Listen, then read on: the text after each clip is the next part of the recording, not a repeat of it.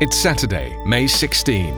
From the Volley Network, this is your coronavirus lunchtime update. I'm Anthony Davis. The Spanish government will seek to extend its coronavirus state of emergency for the last time until late June, the Prime Minister Pedro Sanchez said today as the country's daily death toll reached a near 8-week low. The path that we're taking is the only one possible, Sanchez said at a news conference, saying he would ask Parliament for an extension of about a month when most of the hard-hit nation should be returning to normality. Canada's Prime Minister Justin Trudeau just announced an increase to the country's child benefit. He tweeted, "The Canada Child Benefit is helping parents make ends meet, lifting kids out of poverty and building a better future for our young people. And during this uncertain time, families across the country are counting on this benefit more than ever, so we're going to increase it."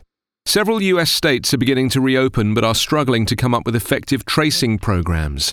Local health departments charged with tracking down everyone who's been in close contact with those who test positive for coronavirus are still scrambling to hire the number of people they need to do the job. A 23-year-old man was arrested for violating Hawaii's mandatory 14-day quarantine rule.